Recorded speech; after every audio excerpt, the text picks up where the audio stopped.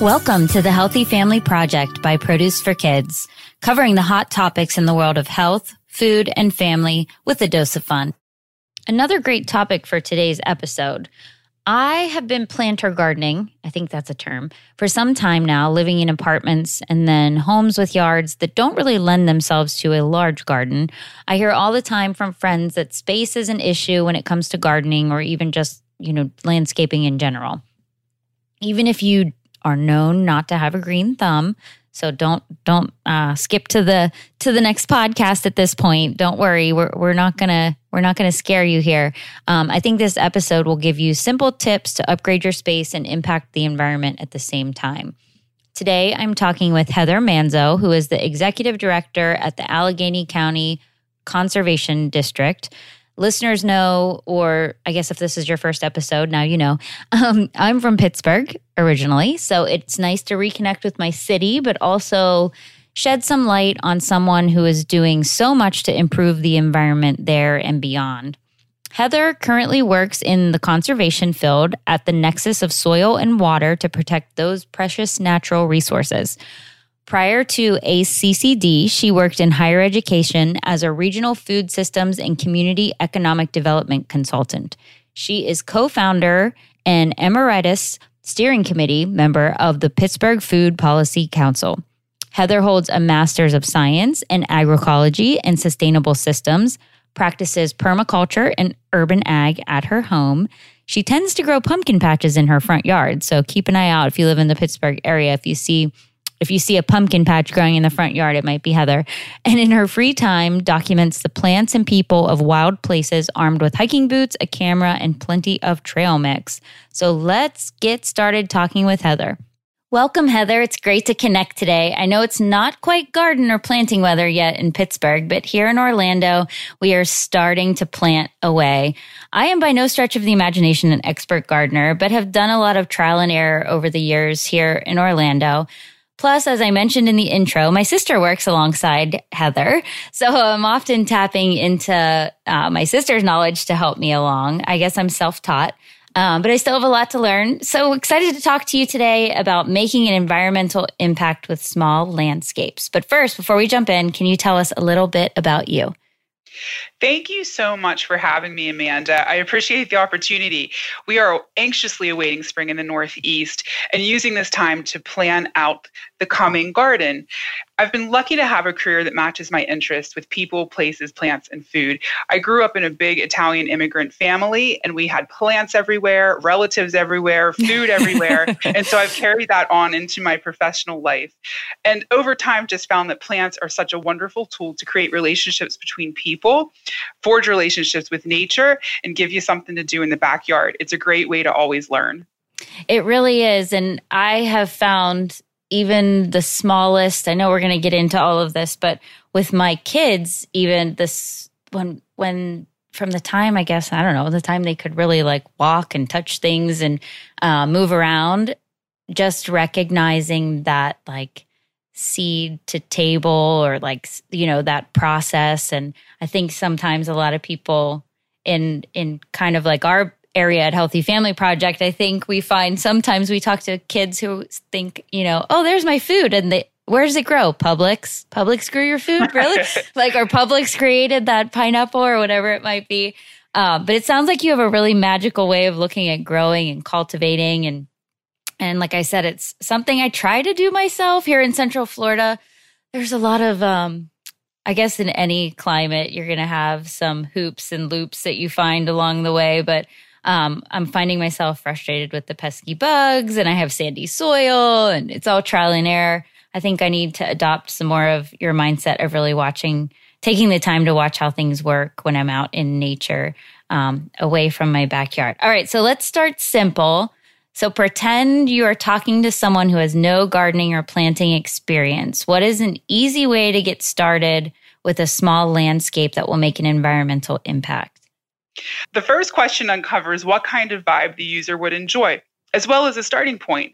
For example, an edible landscape, a small container garden, a simple flower bed, or a holistic permaculture design all take very different resources and time commitments, but each of them will attract pollinators, provide beauty, and potentially even a snack. It will change the way water moves in a property too, which whether you have too much or not enough, it's always one or the other when you're gardening. Right. So that leads us into the second question and what it hopes to uncover, site realities. So it's important to watch how the sun moves across your property as well as water. So where is it shady? Where is it hot? Does water pond anywhere? Do you have any physical limitations yourself? It's very different to say I'm going to plant a 1/4 acre vegetable garden versus tend to a few small pots on a patio. Sometimes there's considerations outside of our control, like an HOA or zoning issue. So a very quick anecdote from graduate school. One of my professors, he grew perennial prairie ecosystems in his yard in New Orleans when he was doing his dissertation work. The management of a perennial prairie ecosystem involves prescribed burns. And so you can imagine his neighbors in the fire department really took exception to that. So a shout out to Dr. Bruno Bassari for being a bold eco warrior in that regard. Yes. It makes for a good story. So again, just think about what do you have to work with? How much time do you want to commit? But the insects and the birds and the butterflies, they will find a plant. Right. Well, I think that's really a good point to think about what time you have to commit, because I think sometimes we get, in these grandiose, and springtime is coming along and you get in this grandiose plan, I'm going to have this full garden, and then it just, you can't keep up with it. So I think looking at that is definitely important. And the vibe, I like that, like knowing what you would like to, what you're, looking for, what kind of experience do you want to have in your yard? Is definitely important too. I know I have a Pinterest. My Pinterest. I have a backyard board, and I try to put things in there, and then kind of take a look at it, and then I will Google or research what the plants are that I'm putting on this board. And sometimes I'm disappointed that it says, not great for the weather that we have here in Central Florida. Sure. I know. And it's always tempting to have a new garden every year. And it is a hobby that can become addictive, because you might start out wanting a tomato plant, but you also might end up wanting to have a fragrant night garden. Right. I know. You can find yourself consumed with all of the potential that's out there with this hobby. For sure. Well, I guess that leads me into what plants are best for, and I guess, when I say what plants are best, it differs between different geographic locations. And I guess also by best, I mean, what will the average person not kill within a week? Sure. And every gardener knows that every single person has that experience from time to time. So don't be too hard on yourself. But you do, of course, want your investment of time and money in those plants to work out and literally bear fruit. So there's an old adage in gardening, right plant, right place. It's a great starting principle. In essence, it means watching how the sun moves, investigating what kind of soil you're working with, and having an awareness of any limiting factors there are with water. This time of year is great before the season kicks off to sketch those things. Figure out where in your yard you have shade, sun, downspouts, high and low points. And so that way you get sort of a base map of your yard. And then you can start looking at the types of plants, edible, fragrant, pollinator, whatever it is you're interested in, and plugging it in. It's sort of like creating a little puzzle in your yard. So, for example, if listeners are interested in edible gardens, annual vegetables are easy. They're straightforward. A nursery can do the work of starting that seed for you. You just have to be careful when you put them out that they don't get sunburn the first week. And starting with the seedling really does take pressure off of, again, the sprouting, the equipment, grow lights, all of that sort of thing. And so if you're in a place that has frost-free dates are important to know, and you just don't want the cold to kill those little tender baby plants. So tomatoes, peppers are really easy. Working with seeds is a beautiful process if you'd like to do that, and you can plant some fairly easy varieties into the ground. You just have to read the back of the seed envelope for what kind of weather will facilitate healthy plant growth. So easy, quick sprouting varieties to direct plant into the soil include radish, peas, lettuce. Those can be done in the spring and the fall when it's cooler, especially where you are, Amanda. And after frost, things like beans, pumpkins, and okra, which really have beautiful flowers and are super hardy, and all sorts of greens, both Asian and American varieties, are easy, rewarding, and can be quite prolific. And there's nothing like watching a pumpkin patch grow in your front yard. That sounds amazing. And I can vouch for the back of those seed packets because, they have their growing regions, and we'll have to find it and link up to it in the show notes, because I reference that constantly. And something else I reference is if you go to, I guess, one of the bigger stores like a Lowe's or Home Depot, the garden section there, I feel like they have, and you probably know this, but they have indicators that say which plants grow well either in the same pot together or next to each other. Companion plant. Yes. I just learned about this because I have a plant that I was like, that plant looks so sad alone. What can I put in there? And I asked at Lowe's, and they were like, well, duh, you just look for the numbers. And I was like, oh. Oh, that's great. They have a code system. That makes it really easy. Yeah. Companion planting can do all sorts of things like, attract pollinators to the thing that blooms first to help the second crop. Or, for example, peas, they're a legume. They put nitrogen in the soil. So tomatoes eat a lot of nitrogen. So if you plant peas and then plant tomatoes, then you're, fertilizing the soil essentially with the biological activity of the preceding crop. So there's all sorts of things like, marigolds repel deer. So companion that's a really interesting part of gardening too, if you want to get into it, is basically how to grow plant friends together. And how they can help each other. Yeah. I know that's my new thing. Cause I've planted things by each other and they don't like each other. That's like most of my paths that I have gone down are because I'm failing. Something has failed and I have to figure it out. So I'm like, why do you guys not like each other? And it's like, well, because they don't. That's the grand experiment of nature, right? You never know what's going to happen. Yeah. Yeah. One other item I think to mention for your listeners who might be interested in recreating natural habitats and not just vegetable gardens is, just to mention, how do you select native plants that would have success? They might be hard to kill. And so native plants by design are hardy. They come from a place, they're used to those conditions. So if it's dry and hot where you are, or if it's humid, or if you have cold winters, the plants from that place know how to live in that environment. So they just need carefully tended that first season to make sure, again, that they're in the type of soil with the type of light they desire, and that they get watered well so that their roots can really get established. And after that, perennials are fairly easy to take care of. You just have to trim them, watch for too much disease, have a little bit of a tolerance for things looking overgrown after they bloom, because the leaves again are doing their thing with photosynthesis to put the energy back into the roots so that they can survive until the next season. So I'd also say, especially for those enthusiasts to attract pollinators, natives are really important to think about as well.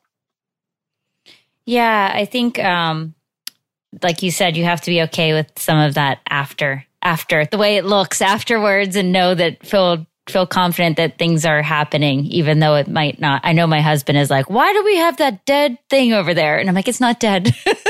It's so tempting to take the weed whacker or the lawnmower over them, but you got to know that they will come back and bloom again for you. And that's part of the fun of creating what some gardeners call a plant palette. So it's, again, you have that idea of where the sun moves in your yard and what sort of plants you want to have. And then as you plug them in, you can also select plants, if you're going the way of native habitat creation, where they'll bloom in succession. So just make sure to pick a variety of plants so something's always blooming, and that can really take the eye off of the plant that's recharging its batteries, so to speak, for next year. Right. And I would say something else that I've done as far as native plants go is, in my neighborhood, we'll take a walk and I will kind of take a peek at other people's yards as we walk through the neighborhood, and I will notice plants that are doing really well and like even snap a photo of it and Absolutely. say, because I'm like, why can I not, again, from my like, why can't I do this? So I'll walk around and say, wow, okay, that seems like that plant's doing really well. So let me figure out what that is and how I can plant it in my yard. Sure. And oftentimes there's lots of neighborhood gardening groups or neighborhood pages. And you'll see, it's a way that gardeners can connect in a neighborhood even to say, hey, does anybody have any perennials to trade? And that way you can sort of get to know your neighborhood better, your neighbors better, connect with each other, create larger habitat between your yards. And also just, sharing plants is as old as humanity itself. So it's a nice it's a nice activities way, and can also be an economical way to get some new plants into your yard. Yeah, I love it. Yeah, I definitely am all about that. We're lucky here. My community we have 3, I think now, community garden spaces where you can, as long as there's a plot available, you can apply for it. And Right. They're raised beds, and I keep saying I'm going to do it, but my backyard, I do a lot of container gardening. And so maybe this will be the year. This will be the year that I look, this will be the year and they won't have a plot available for me. So speaking of container gardening, I do a lot of this. Do you recommend container gardening for small spaces? What are your thoughts around container gardening? Absolutely. Container gardens are great for so many different situations. They're so easy. They're accessible.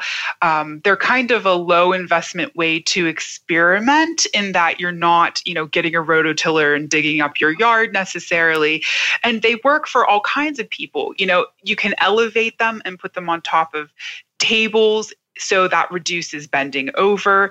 If you've got even a little balcony because you live in an apartment, it's totally possible to hang baskets and grow plants like strawberries and edible nasturtiums, but also put, plants down on a patio. Mm-hmm. Pots can be really, really small, or you can even think of a raised bed as a container garden. So again, gardening is flexible. It's what you make of it. And things such as salad mixes, herbs, flowers grow really well in container gardens. There's also excellent varieties of more traditional garden plants like cucumbers, tomatoes, beans, and peppers that have been bred to have small forms, and they'll perform better than other varieties that need to stretch out more in a traditional garden design. And for me, over here, the one that keeps failing, I have found whenever I plant, like you were talking about the sun, the shade, and recognizing where that is in your yard, in my containers, it makes it easy for me to move them if I plant them in a spot that they may not be enjoying. Absolutely. I know plants in general have wheels. You can move them around, but when they're in a pot, it does make it even easier. Yes. I'd say, that does bring up a point, Amanda, that the one kind of consideration that a gardener has to have with containers is that they do need special attention during hot and cold spells. You don't want that soil to bake into a brick or turn into an ice cube and kill the plant. So they've got to be watered very, very regularly. And if you use the soil over and over after years, just be mindful that bugs can overwinter, or that a lot of fertilizers can build up soluble salts that aren't great for plants. So again, it's just good to think about hygiene in containers, give them a little wash, maybe a light bleach solution, change up the soil, and just make sure to, like you said, water and shade those plants if they're showing signs of distress. Yes, there's a pot that is in a very strange place. It's like by my pool filter in my backyard, like behind, like somewhere where it just doesn't, you wouldn't look at it and be like, wow, that's a great addition to your backyard. But it is the only place that I can get what is in this pot. I have moved it all around in this spot because it's partially shaded throughout the day. And we have a lot of sunny days here. So it's partially shaded throughout the day, and the plants are doing really well, but it's just in a very strange spot. And like I mentioned, soil for me here, our soil is, I don't want to say sandy, I guess it's clay. So where I'm located in Central Florida, this region has a lot of clay in the soil. And so it is very hard to grow anything. In that, I have found that containers for me, especially when it comes to like any kind of fruits or vegetables, I've just found more success in the containers. Mm-hmm. But maybe I'll learn how to deal with this clay. But it seems everyone I ask in the neighborhood, they're like, don't even try. Yeah, it takes years and years and years and millennia even for soil to build up. So if you're going to enjoy a container and that works for you, you're in business. So don't worry about it too much. Just enjoy it.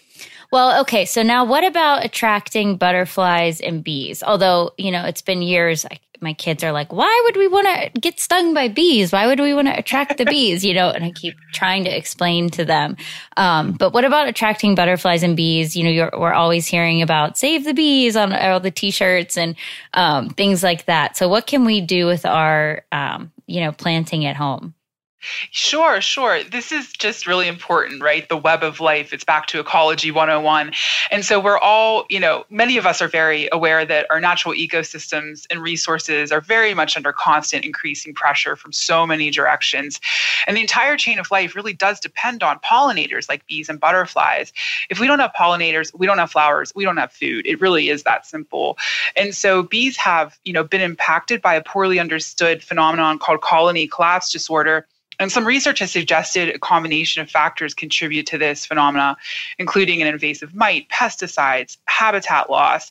So truly creating any kind of habitat in your yard really does help support the entire chain of life. It's really important to do.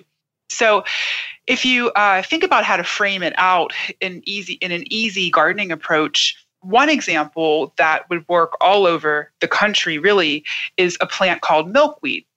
So milkweed can be thought of as ditchweed in some respects. You usually find it at the edge of parks or on country lanes, and it does attract monarchs. Milkweed is the only plant that can support the life cycle of the monarch. It's called a larval plant. So every butterfly has a larval plant, and that, again, is the only one that when that little egg hatches and the butterfly is going through the metamorphosis, that whole little dance that we teach kids when they're little so they understand the life cycle of a caterpillar and all of that, they need to eat a specific plant. So with monarchs, think about that little butterfly. They travel from their wintering place in this very small specific place in Mexico. And in one season, multiple generations of the butterflies fly across North America into Canada and back, all with the support of the milkweed plant. Yeah, it's really crazy. I mean, airline pilots have observed monarchs flying at over 11,000 feet. They are sturdy creatures, so why not give them a snack as they do their thing?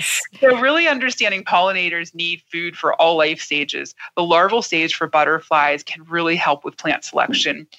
And so one other example from the Northeast, we have a beautiful butterfly called the spicebush swallowtail. So guess what the name of the larval plant is? The spicebush, right? Yeah. So sometimes it doesn't take a lot of digging to find it out, but just saying, what are common butterflies in my area? What's their larval plant? And that search will give you some plants to start with for consideration. That's a good tip. Yeah. And if you love birds, lots of folks love hummingbirds, for example. We've got ruby-throated hummingbirds that love trumpet flowers, as well as flowers of the scarlet runner beans, which are edible for humans too. So there's an example where planting a plant that's beautiful to look at, birds will come and eat the pollen and pollinate them, and then you get some green beans out of the deal. It's not so bad. And the hummingbird, for example, because it overwinters in South America, you can also sort of enjoy that, sort of give yourself a pat on the back because you're helping that species thrive. You're helping fuel that species up for that long journey. And they know they have a place to come back next year so you can enjoy them again. That's awesome. So, okay. I have actually as you were talking, I was thinking when you say about birds, kind of off topic. I have a sulcata tortoise that roams my backyard. Cool. That's awesome. And he is just not big enough yet. Oh, he is still small enough that a semi-large bird could probably carry him off. Oh my goodness. I know when you were talking about birds, I was like, how do I keep the bird? I mean, hummingbirds are fine, but I was thinking, is there a plant that keeps the birds away from coming into my backyard until he's big enough? Yeah. Well, I think attracting a predator, with a hawk or an osprey, that might be different than a hummingbird. So, yeah, I think you'll be okay if you're growing some flowers. Yeah, well, and actually, he loves hibiscus flowers. So that's also, again, off topic here, but that's also been an interesting exercise for our family, is finding the things we can grow naturally in our backyard that he likes to eat. And one of those is hibiscus flower. So he loves hibiscus flowers and hibiscus leaves and can eat those all day long. But it's just funny. That's wonderful. Amanda, I think it's right on topic, because it just shows how gardening and playing around in your backyard provides so many teachable moments for kids and adults. So that's great. That sounds like a lot of fun. Yeah, that we do that. And we also do, my daughter, my youngest, who's a pretty selective eater, she makes her own salsa, and we went out and bought all of the things that she needs for her salsa, and we planted them in one pot. And we called it Charlie's Salsa Garden, so that she could, so when it was time for her, it's so funny. She makes the salsa on Sunday and she'll eat it with lunch or whatever all week. There's like 10 things she likes to eat, and this is one of the things, is her salsa. So anyway, so we've done that too, which was fun to put that all together in one pot. So then when it's time to make the salsa, I send her out, all right, time to put down the iPad. Go get your things from your salsa garden. All right. Might try to steal that with my picky eater this summer. That's a great idea. Yes, you really should. All right. So I want to keep us, we have time here. So let's see, what else do we want to talk about? I feel like, all right, let's jump into this really quickly here. So landscapes that promote soil health, I feel like we've kind of touched on this, problems with my clay over here. And we also kind of touched on how do you know what plants are right for your region. But is there anything else you have to add in that kind of area that we haven't touched on? Sure. And I think, you can't underscore the importance of good soil enough. Composting and compost really is like gold to a gardener. So I'd really suggest that you have an idea about what sort of soil you're working with already. And so in your case, you mentioned sandy soil, clay soil, which bring their own challenges as for sure. But you also have to think about soil from the perspective of being a natural fertilizer. Organic methods are just, in my opinion, the way to go. It creates a non-toxic environment for humans of all shapes and sizes. So you're protecting yourself, you're protecting any littles that are in your yard, but you're also creating a non-toxic environment for those pollinators we discussed previously. So you'd hate to go ahead and use some toxic pesticides, for example, and then, go ahead and accidentally kill those pollinators that you were attempting to attract. Yeah. So I'd say compost is just beneficial from all of those perspectives. Another consideration is potential soil contamination. So we always want to think about human health first. And so if you live in an area where there could have been buildings previously, or buildings that could have had lead paint, for example, that chipped off into the soil, it's pretty easy to get a basic fertility test or a basic lead soil screen from your local county extension office. They even sell them in some of the garden centers of big box stores, or some conservation or nonprofit organizations in your area may offer those services as well. So I'd say definitely you can get a nutrition profile if you want, or just go heavy on the compost, but definitely think about lead soil screening. And then the second part to that question, to talk about how landscapes can promote soil health, is again, thinking about choosing plants that match the environment again. So two very brief examples of that are in landscaping are, for example, in the desert, in hot, dry climates, there's a type of landscaping planning called xeriscaping. And what that means is that you're selecting plants that have a beautiful form, color, flowering, but they might be cacti, succulents, things that have thick skin and can tolerate blaring sun. And the plants have adapted to be able to slow that evaporation of water out of their cells. So for example, if I lived in New Mexico or Arizona, I would grow very different plants than I grow here in Pennsylvania, just because they can't survive in each other's climates without a huge amount of, basically recreating a whole entire different ecosystem. Secondly, like where you are, Amanda, hot, humid climates, there's challenges with fertility and fungus. That clay, sandy soil turns nutrients over so quickly. Water moves through so quickly. So plants from these ecosystems include bromeliads, plants with large waxy leaves. You'll notice there's little pointy leaves typically have pointy tips like arrows. That allows these plants to shed water and manage the humidity and reduce the chance of dying from fungus. These plants often have colorful structures within the plants outside of just the flowers. So they're just such cool plants to look at. And they have co-evolved with creatures in the area, which means that bromeliad plant is a home in nature for things like tree frogs. So the tree frog gets a house, they get a little pool to cool off and stay hydrated in, and they get a little environment that will attract insects so that they have dinner as well. So it's kind of fun to think about that interconnectedness between, what you want to have in the garden and will enjoy looking at, as well as what's just going to be easy because it fits in that ecosystem already. So speaking of bromeliads, I think I'm saying that right. And I think this falls into that category. I have pineapples. Is that right? Do pineapples fall? Okay. So we this summer did all of the we're doing all the pandemic things that I'm trying to think of. Like we were trying to regrow everything, basically. Regrow our celery and regrow our onions, like just, everything. And so we cut off the lids of several of our pineapples this summer and let those dry. And then we potted. I have a big pot, and we put like 3 pineapple lids in there, and they're doing really well. So that is so great. Oh, how much fun. Yeah. So they look nice. Because everyone's like, oh, they're not going to produce a pineapple for 3 years. And I'm like, I don't really care because they look tropical and they're fine. And if someday we get a pineapple, then that would be cool. But yes. Well, you'll have to keep us posted up here in Pennsylvania. If that happens, that would be really, really fun to see work. I know. I'm really excited. I know it does take some time, but until then, we still have some nice foliage. Yeah. All right. So let's zoom back out before we close out. What can the act of planting a seed, nurturing a plant do for us? Sure. Great question. Seeds really are little miracles. Inside a seed is the potential to change the world. And I know that sounds grand and ridiculous, but let me tell you how. They hold cultural and natural histories in their DNA.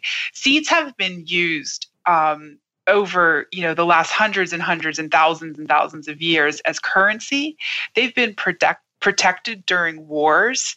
There was a heroic scientist from Russia named Nikolai Vavilov. He and his staff just really studied where plants originated around the globe and had an amazing collection, and they protected those seeds with their lives. Seeds have traveled with immigrants across oceans and mountains. My family's maintained a variety of garlic that my grandfather brought with him from Italy about 100 years ago. That has grown in dozens of yards over the last 100 years, That's but so we cool. don't want to let it go. Right. Yeah, because it ties back to my grandpa. Seeds can stay dormant for decades or centuries, just waiting for the right conditions to grow and feed a butterfly, a bird, a family, and a community. If you hold a seed in your hand, you hold the story of a family, a culture, an ecosystem, and really humanity. Gardening is simply a perfect example of small acts can have big impacts and provides such fun, teachable moments for kids of all ages. I love it. You just gave me the chills. That was like, that's so cool. It definitely, it's funny because when you say this seed, has been this variety or the seed has been in the family for so long, it's just so crazy. I was at a vineyard a while back in Mexico, which I know people don't usually. That sounds fun. Yeah. So I was in Mexico in a vineyard, and they, the family though, had relocated from somewhere, I guess from somewhere in Italy, and they had brought their variety their seed and they had brought it there. And so they were talking about like the travel of the seed and how many years. And it was just mind blowing that this family had kept this variety of grape in their, in their family for so many years. So just so cool. Yeah, those stories are cool. And there's actually a few seed companies that sort of specialize in collecting those seeds with significant histories. And so I'm sure we can make sure to drop a relevant link in for some of those sources if people are interested. Yeah. Because that's cool. Also a good, like, cool learning thing if you're doing that with your kids too, right? Like they were like, wow, this seed has been around for how long and came from where? So, all right. Awesome. Absolutely. Okay. All right. So before we wrap up, a friend of mine has been doing this on her podcast. I kind of stole it, but not really. So shout out to my friend Jackie from Busy Mom Kitchen. So I have 5 hot takes for you to answer. So I'll just throw these out there and you choose one or the other. All right, let's jump in. All right. Let's do it. Coffee or tea? Both. Okay. Snowy getaway or beach vacation? Beach vacation. Fruits or veggies? Fruits. Phone call or text? Phone call. Facebook or Instagram? Instagram. And cups in the cupboard, upside down or right side up? Upside down, no question. So fun. Oh, well, thank you for joining us today and sharing lots of great tips. And I love that most, listeners know I'm from Pittsburgh. So it's always great to have a fellow Pittsburgher on and sharing all of these wonderful ideas with us. So before closing out, can you tell listeners, we'll drop some links into the show notes, but maybe just where we can find some more information. And I know you mentioned you have a new kind of project going on. So if you want to share that too, that would be great. Thank you so much, Amanda. It's been really fun. It's been an honor to be on here and get to speak to you and your guests. So thank you for that. Sure. So if you're interested in some soil information and some, water sort of information, you can check out Allegheny County Conservation District's website at accdpa.org. And I am starting a new project called Pandemic Kitchen, and it's going to sort of be the kitchen sink of all things, garden and wildcrafting and just, art and projects and all sorts of things like that we're all doing to entertain ourselves at home during the pandemic. And you can find that on Instagram at Pandemic Kitch. And we'll be having a website coming along soon, pandemickitchen.com. And we'll be having loads of information there connected to topics like this. Thank you. Wonderful. Well, thank you so much. I'm so glad that my sister was able to connect us, and hopefully we can have you back because I feel like we have a lot more to talk about. I would love it. This has been a blast, and I just have enjoyed the time together with you and your listeners. Thanks, Amanda. Thank you. Thanks for listening today. If you like the Healthy Family Project podcast, tell a friend and leave us a rating. It will only help our visibility so we can continue to create a healthier generation. If you haven't joined our Facebook group yet, please do so. We carry on conversations from the podcast over there and offer, a lot of other great conversations and tips. Also, you can tweet with me direct. I'm at Amanda M. Kiefer on Twitter, and you can find me also on Instagram. And you can find Healthy Family Project on Facebook, Twitter, Instagram, Pinterest, and YouTube. Be sure to subscribe. Talk soon.